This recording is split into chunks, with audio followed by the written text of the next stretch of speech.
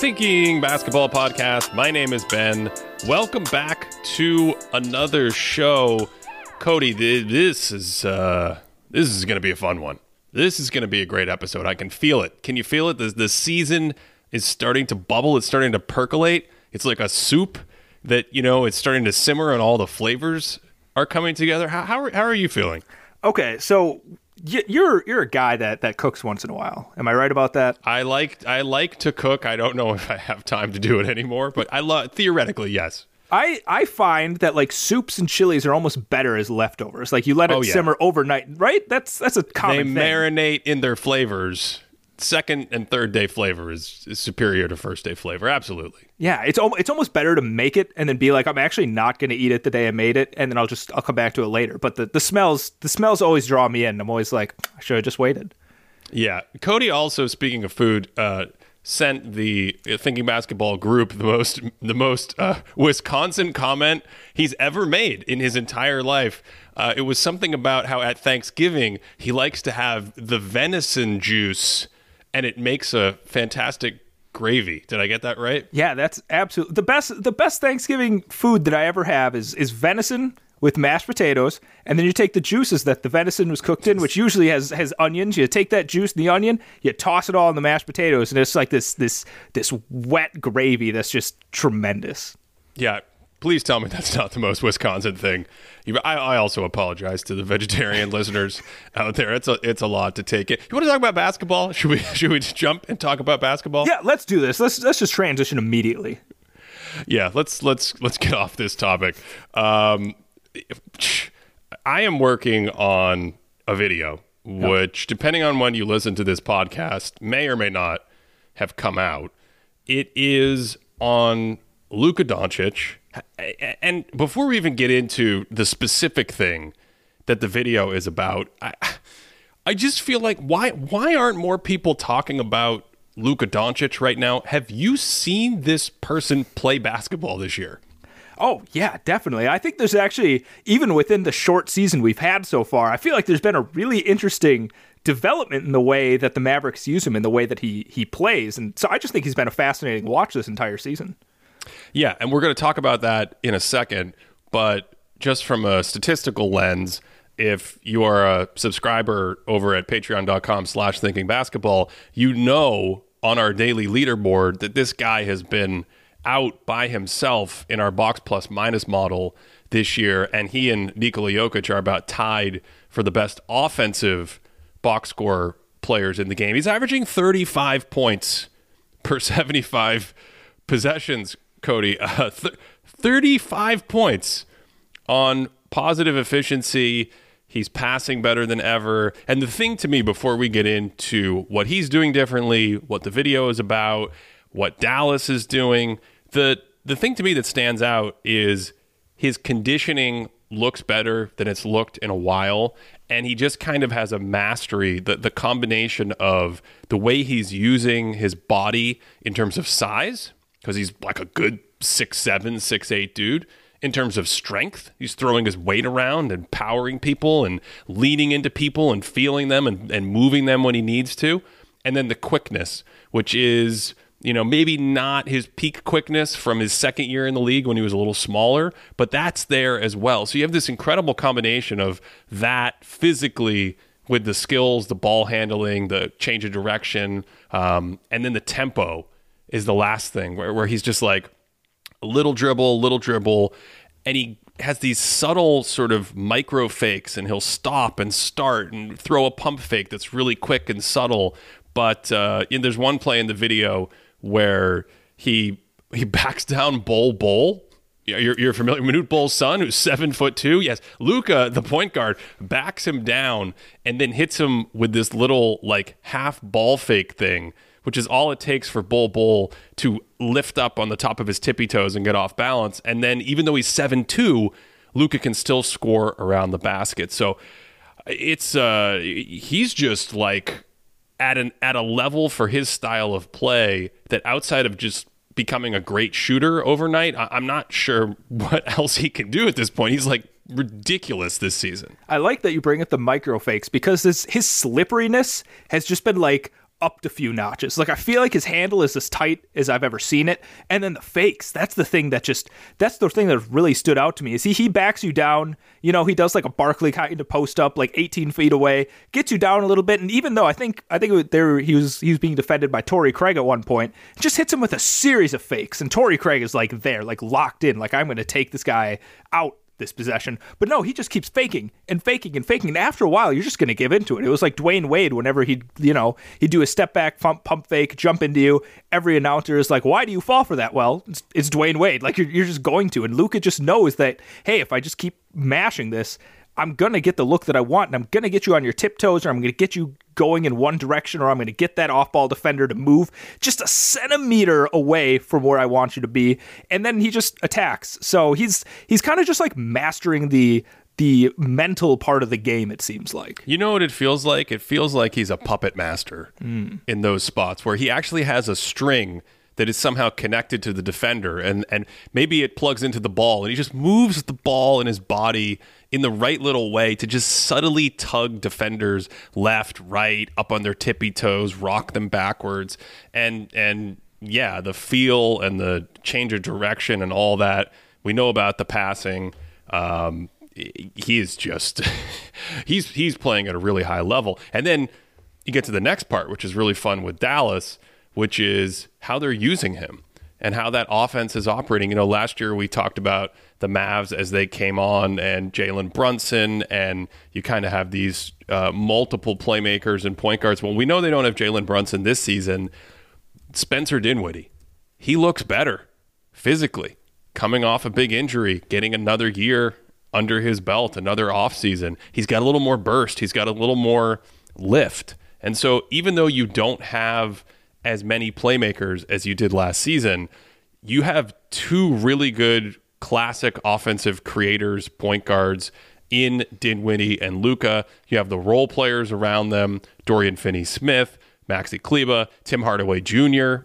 is back. Now, Tim Hardaway Jr. isn't shooting 40% from three right now, but you know, the infrastructure, the ecosystem there is well set up around a dude playing at this level. Yeah, and I think a comment I made, I don't know how many episodes ago it was, but I was a little bit concerned by the way that they were using Luka earlier in the season. Like his offensive load was like getting to the point where I was getting pretty concerned about it. You know, I called him Icarus in the terms of like, how close are we going to be flying to like when you maximize this load? But that's kind of tapered off a bit, and you can see it in the way that they're playing. Like they're using him a little bit more in off-ball action. Something that's really stood out to me, using a term that you've coined, but low viscosity when it comes to their passes, right? Like Luka can just like, again, he gets somebody to come for a double, he kicks it out, but it's not immediately like a shot. Like it's not always him creating a shot for someone. He kicks it out to, say, you know, Dorian Finney-Smith, one extra pass to Dinwiddie, and Dinwiddie, improved shooter this year, so he's knocking it down. I think there was that Portland game when he knocked down like 3 really clutch ones, but he's also a really gifted passer in that position too, where he can find a seam and then find somebody else for an open shot. So it's kind of this cascading effect on offense that I didn't quite see earlier in the season. And I'm like, you know what? I think this is the main adjustment and the main thing that I'm seeing differently from the Mavericks at this point in the season. Well, you still have the leftovers from last year where Dorian Finney-Smith, especially Dinwiddie, even Reggie Bullock, these guys are quick to make extra passes around the horn. So, you know, when you talk about like viscosity, it's a fluid flowing offense once that first pass is made, once that advantage is created, and they're willing to move it around and find the better shot. That's in a traditional situation, you know, where they get a kick out, they get a double team, they get something. Dallas and the focus of this upcoming video, they're putting Luka in the post more than they have in prior seasons. He leads the NBA in post points right now, Cody. Did you know that? I didn't know that, especially after Embiid. That kind of shocks me, actually. Yeah, Luka is first in the NBA in post points, and they're doing it in a variety of different ways. You mentioned Charles Barkley and the back down. He'll just back down an advantage. When he has it, he will operate from the sort of mid-post, pinch post area as a passer and as a scorer. I love what Dallas is doing in some of those instances. I think we mentioned it on maybe the first show of the season where you'll get plays like they'll throw it into Luka and they'll run split cuts.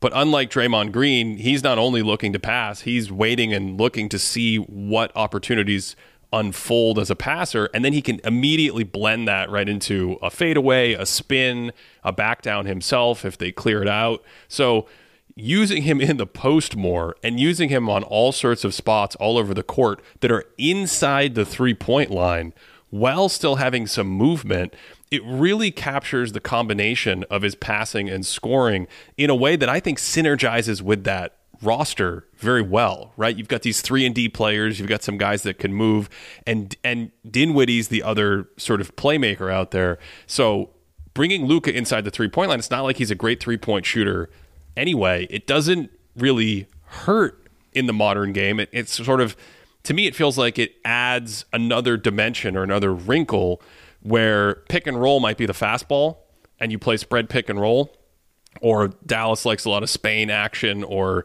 staggered screens where 3 men are involved. But now you give it to him in the post and it's like, this is a slider or something. It's a similar pitch, but it's coming from a different angle. It's got some hot sauce on it. I just really like it. I think it also connects back to you saying that his endurance looks better.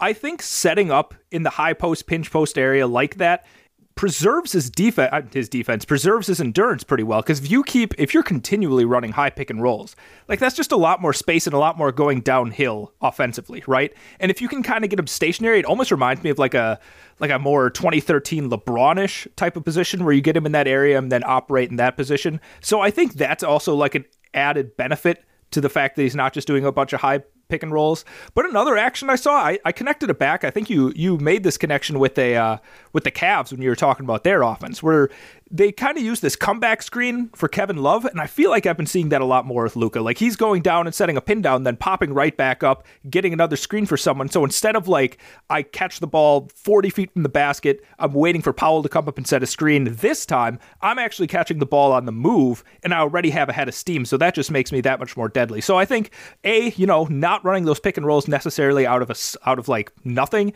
and then B, being able to operate in the high post like that kind of preserves his endurance a lot more than just spamming pick and roll continually. When you need mealtime inspiration, it's worth shopping Kroger, where you'll find over 30,000 mouth-watering choices that excite your inner foodie. And no matter what tasty choice you make, you'll enjoy our everyday low prices, plus extra ways to save, like digital coupons worth over $600 each week. You can also save up to $1 off per gallon at the pump with fuel points. More savings and more inspiring flavors make shopping Kroger worth it every time. Kroger, fresh for everyone. Fuel restrictions apply. You know, I've been watching Atlanta the last couple of days. Not how much Atlanta have you seen? I feel like they've played like the Bucks 18 times already this year. They have played the Bucks 3 times, I believe, already. Close enough. Yeah. So it's like you watch both of these teams have these pick and roll maestros, some of the best passers on earth, and they have some similar skills. And of course, they've been linked because of the 2018 draft. But it's like, theoretically, your offenses are built around these heliocentric structures, and they are at the top of the league in offensive load, basically, right? So you would think they're very similar, but I feel like between using Luka in the post, getting Luka off ball a little bit, but having him flow back into on-ball actions and things that you just mentioned, and then even the way they like to run their pick and rolls in Dallas, where, as an example, you'll have a guy in the dunker spot, and then he'll sprint out of the dunker spot, almost like a Spain pick and roll. Like the pick and roll is happening up top, and the guy in the dunker spot, instead of staying and spacing there as an option for a lob or a lay down pass or something, he'll sprint right up through the middle of the paint out to the 3-point line. That stuff creates confusion in the defense. That stuff changes sort of how defenders play you, and it also changes how dangerous off-ball players are. And that's what's jumped out to me about watching the Mavs and then watching the Hawks and just kind of going back and forth a lot in the last few days watching them. It's like, Atlanta runs a lot of stationary stuff. They like to run pick and roll. Now they've got DeJounte Murray, so you have Trae and DeJounte Murray, and they almost literally take turns. Like one of them will stand in the corner, and the way they have it set up is it's very like, I mean, at this point, it goes back to my conversation with Mike Prada. It's very passé. It's very like 2017. They're like, you know what we're going to do? We're going to put 3 guys behind the 3-point line, and we're going to run spread pick and roll with Trae Young. It's like, defenses know how to defend that pretty well relative to where a league average half-court offensive possession is. So, yeah, I like everything I'm seeing in Dallas. I feel like Luka is continuing to evolve as a player, the footwork in the post, the fadeaway, the way he's using his body. And this is all being blended into the offense and the personnel, whereas a situation like in Atlanta, it feels more stagnant. It feels like there hasn't been as much growth. It feels like, and we can get into the Hawks offense if you want, but it's like it doesn't maximize the roster that's set up in the best possible way. It feels like there's 2 different offensive playbooks. Like there's like the Trae leading the offensive playbook, and then the DeJounte Murray. So like Trae, he still has his double drag screen. So like this is a very common action he's been ran it a lot last year, previous years. He comes down, 2 bigs immediately come up, and then maybe Capella dives or Collins dives, and Collins might pop while Capella's diving. Either way, it gets Trae going to a space where he gets to take a pull-up jumper. It gets bigs going down where Trae's able to hit them for a lob. It's a great type of possession for Trae, but DeJounte Murray relegated to the corner. Go over there, stay and watch this happen. He's literally standing. He's just standing in the corner. Yeah, like, and again, it goes back to a couple episodes ago with Mike Prada, where he was talking about the subtle but meaningful difference between standing in the corner and, you know, as an action's happening, lifting up and moving 10 feet, or a little back cut possibility, or maybe the 2 guys are setting screens, just anything. But we're literally talking about possessions where they just stand in place as the pick and roll happens. And yeah, that's the thing, especially with Trae Young. Like DeJounte Murray doesn't quite run the same double drag sorts of actions, but the point is when DeJounte has it, he's creating. Trae is almost quite literally completely stationary in the corner, which is like, you know, someone might be listening and being like, well, isn't that good? Trae Young's a great like catch and shoot shooter. Well, maybe not this year, he's not, but ideally, Trae Young's a great catch and shoot shooter, so he's adding some value there. But he's not adding value beyond somebody that could just like generally shoot. You're not adding value from his incredible quickness, from his maybe, you know, top 99th percentile passing ability in the league right now. So if he's just standing there, you're completely taking away like 90% of his actual effectiveness. And you can even see like there are times when Trae Young actually shows off he can be a bit more creative. I think there was a play, I think it was against the Bucks, where he's in the corner and he's being defended pretty well. It might be Javon Carter that's defending him at that point, and he back cuts. He does this really quick back cut, gets the catch, draws Brook Lopez coming in, and throws this beautiful dump-off pass for a dunk, right? And so it's like, this is what Trae Young brings to the table, his ability to draw defenders, find open players for easy shots, and just use his incredible quickness. And if he's just standing in the corner, he brings literally none of that to the table. That play... You're talking about he started off ball in that play, if I remember. Yeah, he's starting off ball. He's in the corner. Yeah. Well, what jumped out to me about that play is how long it took to sort of activate him as a weapon. I can't remember who the teammate was. I think it was a big who had the ball and was looking to like reset into something, and he finally dribbles it toward Trae. And that's a very common action in the NBA, where you have one player in the corner and you have a ball handler, and you dribble at the player in the corner, and he can come up and catch a handoff and curl around you, or he can backdoor. But it just kind of like, even that, it was like, no, we're going to wait. We're standing. And then finally it's like, okay, all right, I'll run this. And I feel a little back cut opportunity. But yeah, he's not, to me, he's not super active or much of a threat as a cutter or a screener.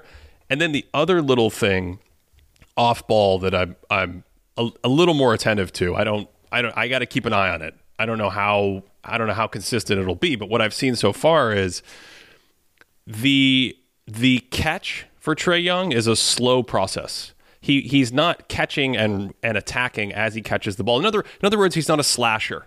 Right? He's not what we talked about with Zion Williamson earlier in the season. Like, he's not catching it and going on the move. So that's another element of being off ball, where they'll run actions with both Trae and DeJounte on the court. It might start with Trae. He might flip it to Murray. Murray's the one getting the screen. And then Murray realizes, like, oh, the defense has shifted over toward where we are. I want to swing it to the other side and punish them. Swings it to the other side, and Trae catches it, and then Trae's like catching it, and he's like, well, actually what we should do is run some pick and roll instead of catching it and attacking that micro advantage somehow. So it feels like, it's kind of like you look at Dallas and you're like, oh, they're optimizing all the pieces, and you look at the Hawks and you're like, there's a lot of talent and good players on this team, but it doesn't fit in the best way possible, it seems. Yeah, I think actually a great contrast to this is way earlier in the season when James Harden was healthy. What the Sixers were able to do is they load up on one side and they have Harden and Embiid doing some kind of action, so the defense is completely shifted that way. And then you have Maxey on the weak side, right, in the weak wing. You swing it, you reverse it to him, and in the chaos of the defense trying to rotate back, Maxey's just like, bam! Like, he just explodes. He's so good at going right off that catch, and it's the exact opposite. It's like, when you're on a trampoline, you're trying to, like, bounce your friend as high as possible because you have 3 people. If you, like, time it perfectly, and as soon as everyone hits the trampoline and you, like, bounce, you explode. But if everyone just, like, stopped right at that point and didn't actually jump, everything just, like, resets, and you don't get anything out of it. So, like, Trae Young is just, like, landing on the trampoline without giving that extra jump. It's all that wasted potential energy. That's exactly it. Do you have some trampolining tips that you could give us? Were you a big trampoliner? I wouldn't say a big trampoliner, but, like, I've done my fair share of trampolining in my day. Man, I don't even remember what we were talking about. The Hawks. The other thing is the guys around them. So, well, actually, before we do that, let's just say, after watching the Hawks, I thought, like, Trae and DeJounte Murray, I think it was the first play of the game against Philadelphia. This was about as ugly as an opening play as I can remember, because usually you come in, your first play, you know what you want to run, or everyone's fresh, and they're like, of course, we're going to get into our offense. We're all set off the jump ball. And this was a very busted kind of first play where just nothing materialized. Nothing even came close to materializing. The Hawks were relatively stationary. And then the play ends, the sort of backup reset option is DeJounte with the floor flattened out like he's DeMar DeRozan, going to work inside, 18 feet or whatever. And that's where he's really skilled as an offensive scorer. And so I think he ended up making like a tough bucket in the paint or something in isolation. And so you get 2 points on the board. But I was like, this sums up the Hawks. They have enough talent to kind of tread water. Trae Young is brilliant. He's a genius sometimes. DeJounte Murray can bail you out of possessions. But this is not the way a good offense looks in the opening possession of a game. It felt like Trae Young was almost like, all right, we're going to get DeJounte Murray going a little bit by letting him start the game off. Now, I have some numbers because I actually find this pairing to be really fascinating. It's fascinating. And I was fascinated to watch them as the season started just because, I was a little concerned that these sorts of things would happen. But again, it's early in the season. I think they'll be able to figure it out at some point, especially if Trae starts making some more shots like he usually does. But some of the on-off numbers with them is just, honestly, Ben, one of them is mind-boggling. Like, I'm going to build up to this mind-boggling thing. Well, first of all, when they're together, like, their offensive rating is pretty solid. Like, when they're both on the court, they're like a 117 offensive rating. That's decent these days. Yeah. League average is about 113 right now. So for your 2 best players to be on the court, 117, not great, but decent. And just as a reminder, the Hawks, because I don't think we mentioned it yet, the Hawks offense is just a shade over league average right now. They're like a middle of the pack offense. Yeah, and I want to stay on this Trae without Murray bit for a second, because when he's on without Murray, their offensive rating's like 111, a couple points under league average. Their net rating in total is like -7 when it's just Trae without Murray. Like, they're a bit of a train wreck defensively, which, Trae's tough on defense. Like, that could be a whole other discussion. But the thing that blows my mind is I don't remember exactly what the number is because I think it's changed since the last time we talked about it. Are you pulling it up right now? I've got it. Keep going. I'm going to get the updated number. It's an unbelievable number. Keep going. Build up to this. Let me give you some context. When I was talking about Luka and being concerned about him having too high of an offensive load, I think he was sitting at about 67, right? 67 offensive load. Whereas right now he's gone down to about a 62. Right. And when Trae is on the court with Murray, he's averaging like 22 points, 50% true shooting. It's pretty gross. Still getting about 9 assists a game. Without Murray, he balloons up to 37 points per 75 possessions. And Ben, what does his offensive load jump up to without Murray on the court? Yeah, Cody, it's 78. It's 78. So let me translate that in literal terms because we've reached a point where we need to discuss exactly what that means.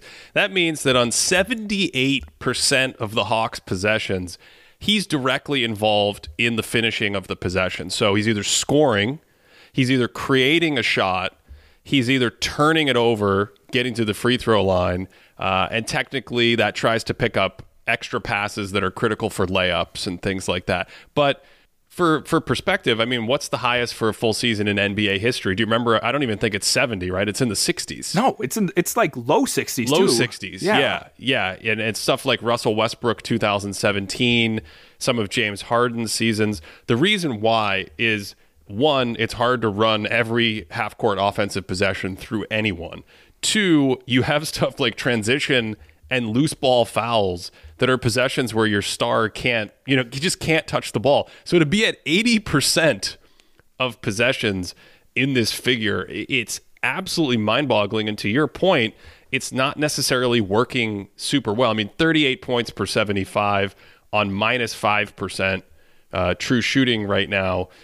These are really fascinating splits. These are just crazy numbers. With DeJounte, you don't get the same jump. No. In fact, one thing that's interesting to me is the fact that I just said the fact twice, his scoring volume is about the same whether Young's on the court or off the court. And he's not really efficient in either situation. And that's another thing. When I mentioned the mismatch of the roster or optimizing the roster, when Trae Young's running pick and roll and you have DeJounte Murray as a stationary weapon in the corner or on the wing above the break or whatever it is, the defense is not going to treat him like he's some great shooter. And so you're not getting a lot of value out of Murray in those possessions. He's literally just standing there. And the defense doesn't care if Trae Young swings it to DeJounte Murray for a three because that's not his game. That's definitely not his offensive game. And so when Trae is on the court right now, he's averaging 20 points per 75, about league average true shooting. When Trae's off the court, he's 22 points per 75, minus 9% true shooting. So he does a lot more playmaking. He tries to do a lot more scoring. So his scoring attempts are going way up, but they're not efficient in that capacity. And I don't think that's entirely about DeJounte Murray's limitations as a playmaker, ball handler, central figure. I think it's like why am I totally blanking on Hunter's first name? I wanted to call him DeAndre. There's too many D's in my head. I'm like DeJounte Hunter. That's not right at all. DeAndre Hunter. They play Clint Capella. They play a lot of double bigs with Capella and Collins. Even Okongwu, who I really like as a defender, and he's got some extra passing chops. It's like there's not a lot of offensive talent to space the floor or create a lot of easy opportunities for someone like Murray when Trae goes to the bench. And then we get back to some of the Nate McMillan X's and O's, which I think are a little too vanilla for that kind of roster. So the result is like there's decent amount of talent. John Collins has decent offensive talent. Trae Young has some brilliance. DeJounte Murray does some really nice stuff. There's things there that get you to like an average offense, but it's difficult to really succeed with an average offense and an average defense, or playing that much defensive personnel at times and not having an elite defense. And that's why the Hawks are, if you look at their indicators, they're roughly around a 500 team in terms of the quality of their play right now. I do wonder, I do wonder what the numbers would look like, how much better the offense might be if Trae Young was shooting to his regular ability, because his efficiency is dreadful right now. And one thing that's really, I mean, he's shooting basically less efficiently from everywhere. Like his catch and shoot percentages. Last year, he shot 48% on catch and shoot attempts. This year, it's down to 37%. That's a lie. Let me try that again. He shot 48% on catch and shoots last year. This year, it's 27%. So it goes from 48% to 27%. This is catch and shoot threes? Catch and shoot threes. How many catch and shoot threes has he taken this year? Well, this year I think it was about 1.7 attempts a game, whereas last year it was like 1 attempt a game. So he's taking more per game than last year, but that's a dreadful drop off. And his pull-up threes, he shot 37% on pull-up threes last year. This year, down to 32%, right? Yeah. I mean, this has always been my concern with him, that his shot diet, he's not a great enough shooter for his shot diet to make him, I mean, he's already a great offensive player, but given his defensive limitations and given some of the other things we're talking about here, off-ball play, his size on the court, like, I think for his shot diet, you want him to still be able to make a higher percentage or just be able to generate easier shots.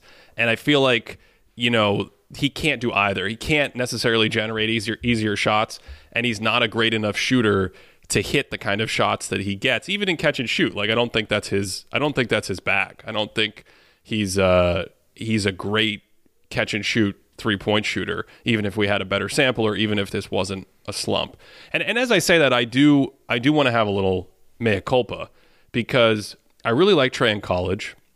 I had this concern about him as a prospect, and I think he's generally succeeded in the NBA. Like, I think the idea of Trae Young as a great offensive player has materialized in the NBA. So I'm very happy to be wrong about that. But I do think when we get up to like his limitations or what we can expect as a ceiling, or maybe why things aren't easy to sort of course correct in the last few seasons, I think you're running into these kinds of issues as potentially limiting factors. I don't want to say limiting factors because he's still just a fantastic offensive player, but we're ignoring the elephant in the room, which is when you look at just about any defensive number, he looks like an historically bad defensive presence out there. So you have to offset that somehow. To your point about easy shots too, his rookie season, he shot 56% within 3 feet. Last season, shot about 62% from within 3 feet. This season, it's down to 47%. And I think it's really stark. Like, there's a couple of layups where, he comes in, I think it was against the Bucks. He goes in with this left-handed layup, and I think Brooks kind of lingering there. And it seems like he just alligator arms it to try and get it up as quickly as possible. And it feels like his size is starting to show its detriments on his driving abilities this season more than others. I don't know exactly what's contributing to it, but it really jumps out of the film when I see him driving all the way to the basket. I mean, to me, though, what do you think about this? I feel like that could have just as much variance, in a sense, as outside shooting, because some of I know what you're talking about. You watch some of these games. I know the exact play you're referring to. He made a great move to get to the basket, and Brook Lopez was lingering. And then it's like, my brain expected him to finish it because he is really skilled with the ball and he's got touch and he knows how to finish with his size. And then he just threw up this wild thing that completely clanked off the backboard and the rim.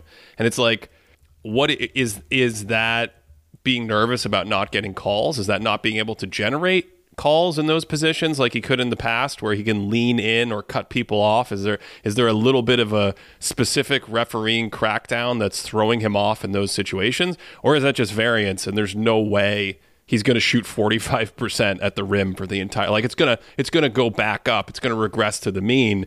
And by the end of the year, we'll be like, yeah, Trae's efficiency ended up being decent because he got to 56% at the basket.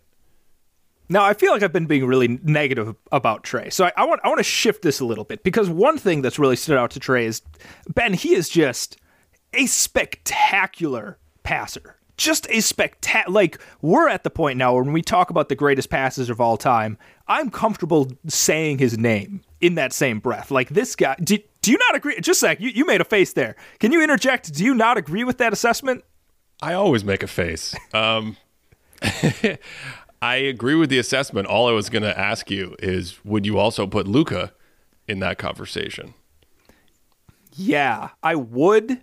You see, you have hesitancy. You have hesitancy with Luka. Okay, talk me through this. Man, I feel bad for having hesitancy. I would put it up there. I think the reason I got hesitant for a second is in my head. I was trying to have the conversation over who I would rank over the other. And I don't know. I feel like with Trae Young's burst, with his speed, I feel like I want to give him the edge. I feel like I want to give him the edge in passing just because his added burst juiciness, so to speak, in getting downhill.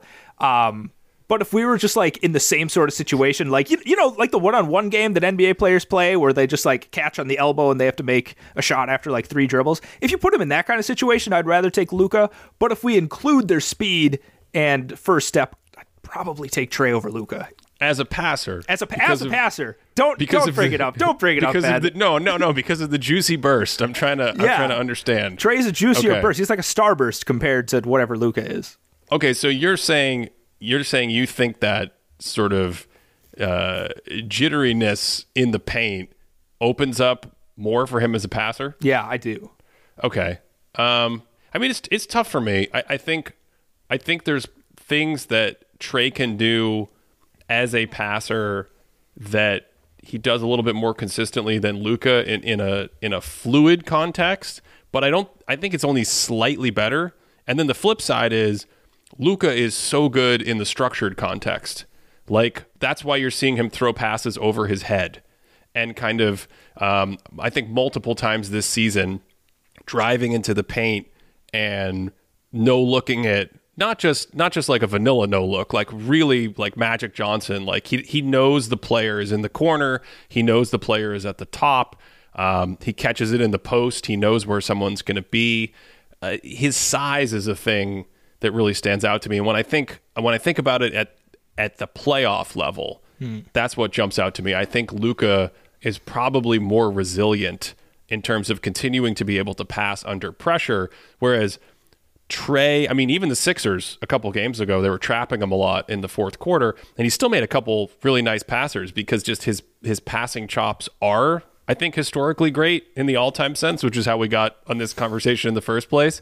But it's like, in a postseason setting, if I had to nitpick, I think I'd probably take what Luka gets me against any defense. Like, that's the compelling thing about Doncic's offensive game and him as a heliocentric weapon, and the prospect of Dallas being able to make a run like there's some kind of upgraded version of the 2007 Cavs or something. It's like everything you see with him, it penetrates the best playoff defense in the world, whereas Trae, especially after the Miami series last year, it's like, I'm a little more, I know he has it in him, but if I have to nitpick, maybe I go the other way. I don't know. I wasn't planning on making this comparison. You really put me on the spot here. I'm sorry. I know that's a tough one for you to just be ranking people willy-nilly like that. One pass that stands out, and you're right, the Miami series is just really, at least a really bad taste in your mouth, right? We start with food. We're going to keep talking about food. It's just like, it's a not good starburst. It's a rotten starburst, so to speak, with his explosive juiciness.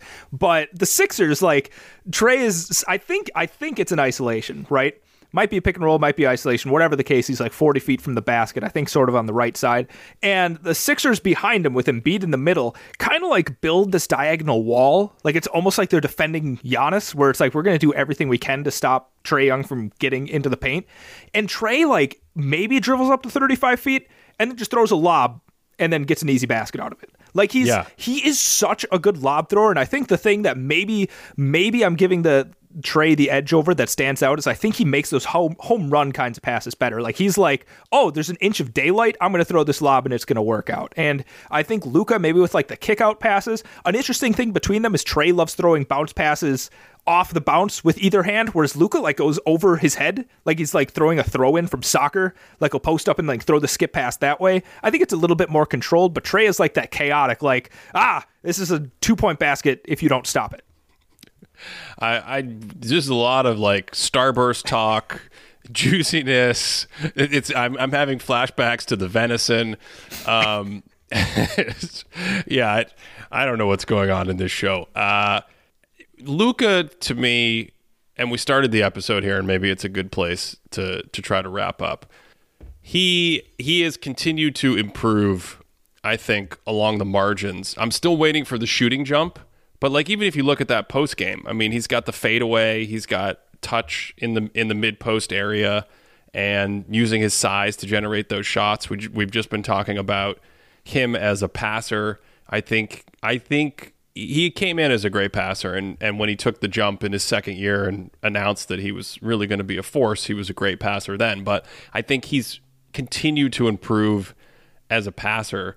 Trey, it feels like, what was the 2021, the season where they made the run to the conference finals. We had the lockdown, and then we came out of the bubble, and we had an abbreviated off season, and teams typically that didn't have to play in the bubble or go deep in the bubble performed a lot better there. I feel like how much has Trey added in the last two seasons compared to Doncic? That's kind of where my head is at. Yeah, I think that's a very fair comparison. And I hate looking at the stats, but again, the fact that there's 76 players averaging 20 points per 75 with at least 150 minutes played. Yeah, let me say that again. Let me say that again.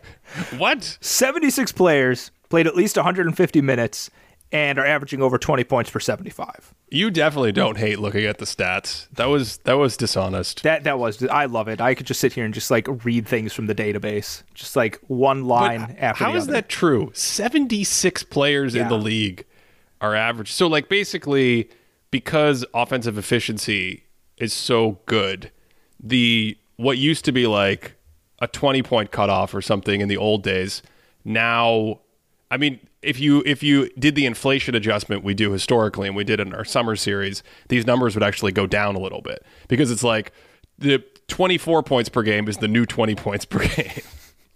Yeah, that and my point with this is Trey, out of these 76 players, he has the fifth worst efficiency out of all players averaging 20 points per 75. So when we're comparing offensive players, if you're down that low, you're taking so much more off the table. And Luka being, like you said, 35 points per 75, and he's doing it on plus efficiency, plus the added passing, man, this dude has definitely grown in the way that he's able to attack a defense. Yeah. Statistically, what's really interesting, even after this entire conversation, we've talked about the quirkiness of the Mavs performing so well with Luka on the bench. Do you have a theory about that? Do you have a theory about why the Mavs continue to play very well when Doncic goes out of the game?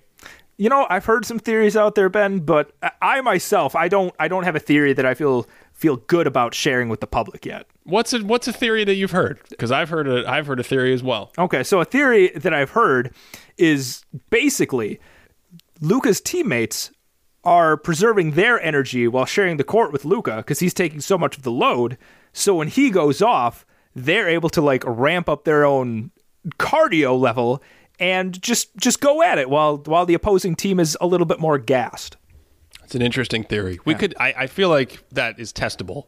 I feel like you could check to see if the Mavs players move less when he's on the court. I will say from my eye, and we're talking about some of their X's and O's, they move plenty when he's out there. So I don't know if I see the difference. But it's a fascinating thing because traditionally players in this position that do so much when they're on the court, scoring and playmaking, carrying these heavy burdens, when they go to the bench, the team falls apart. And then the criticism for those players has been well, they have inflated plus minus numbers, Ben, because the team is constructed to succeed when they're out there. And then what are you going to do? There's only one of them. So when they're on the bench, of course, they're going to fall apart. And the opposite has been true in Dallas. Anyway, all of this is to say, after this conversation, where I think Luka Doncic should be getting more discussion about how ridiculous he's playing on the offensive end in this regular season so far, the Mavs offensive rating with him on the court is only about 117. And the Hawks offensive rating with Trae Young on the court is 116. Yeah, but again, it's tough because we don't have the comparison where there's I guess we do. What is it? Do you have the numbers for what it looks like when Luka's on the court without, say, Dinwiddie, who I guess is the second ball, the DeJounte Murray to Luka? You mean we were earlier we were doing Trey on the court with DeJounte off the court. You're asking about when Luka's on the court and Dinwiddie goes to the bench. What do those numbers look like? Exactly. That's exactly what I'm asking. What we have to do is we have to ask our crack stats department to see if they can get on that and how quickly it will take them. And we will get you those numbers shortly. Before I pull them up, what do you expect them to be? How about that? Oh, wow. Do you know if what the offense looks like in general when Luka's off? I think it's similar. I think it's similar to when he's on the court. I think that's part of the fact that it doesn't change.